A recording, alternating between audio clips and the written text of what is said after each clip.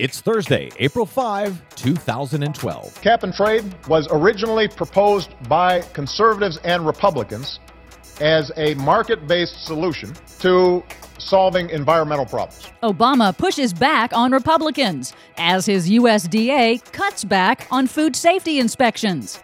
Frackers versus farmers in Colorado. The warmest March on record for half of the U.S. Plus, CO2 cannot cause global warming. Another major study smacks down on climate change deniers. All of those smackdowns and more straight ahead from BradBlog.com. I'm Brad Friedman. And I'm Desi Doyen. Stand by for 6 minutes of independent green news, politics, analysis, and snarky comment. But this notion that we're getting to a point where now carbon dioxide is bad? Well, not as bad for you as the Fox Business Channel. Idiots. This is your Green News Report.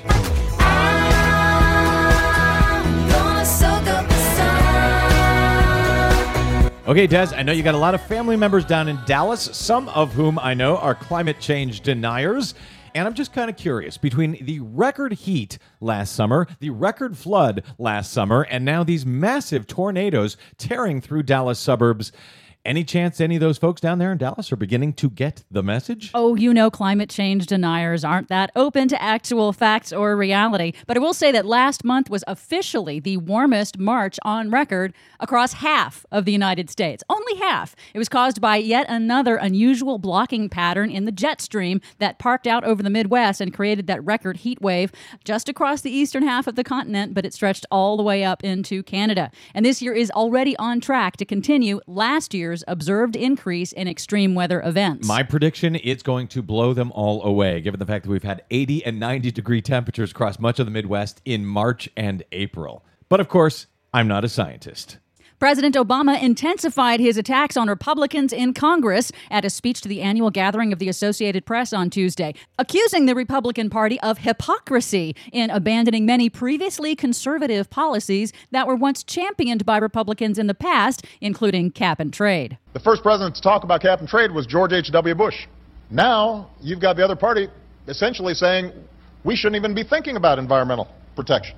Let's gut the EPA. Apparently, Presidents Nixon, Reagan, and both Bushes were all raging socialist commie tree huggers who would have been tossed out of today's Republican Party. Yeah, and Barack Obama has gone so far to the right to try to please them to no avail. I'm wondering when he's ever going to get the message that, hey, pal, they're just not that into you. And speaking of pushing farther to the right, also in that speech, Obama touted his record of cutting regulations. As president, I've eliminated dozens of programs that weren't working and announced over 500 regulatory reforms that will save businesses and taxpayers billions. And just one of the administration's new regulatory cuts is at the Department of Agriculture, which announced this week a new proposal to sharply cut back on federal inspections of poultry slaughterhouses and instead would allow the billion-dollar industry to inspect itself using private inspectors paid for by the industry. What could possibly go wrong? However, an internal report from the USDA obtained by watchdog group Food and Water Watch shows that in a small test project, the industry's procedures failed to catch direct contamination of processed poultry in most instances. For example, employees failed to notice meat literally contaminated with feces. Oh, that could possibly go wrong. The public has until the end of April to comment on these new rules.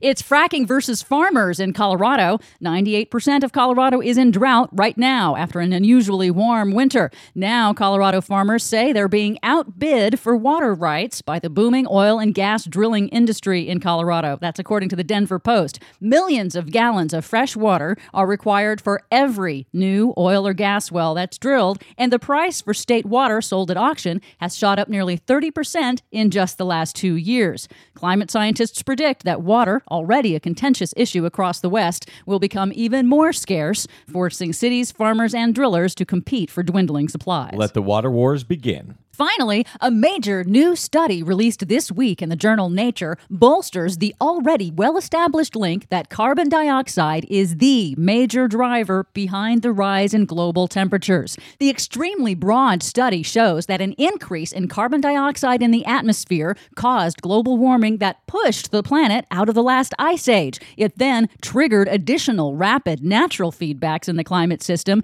that led to even more warming, that led to the warm climate we rely on today. I don't get it. Tracy Burns of Fox Business Channel told me just a few weeks ago. Because the temperature basically hasn't changed much since the Ice Age.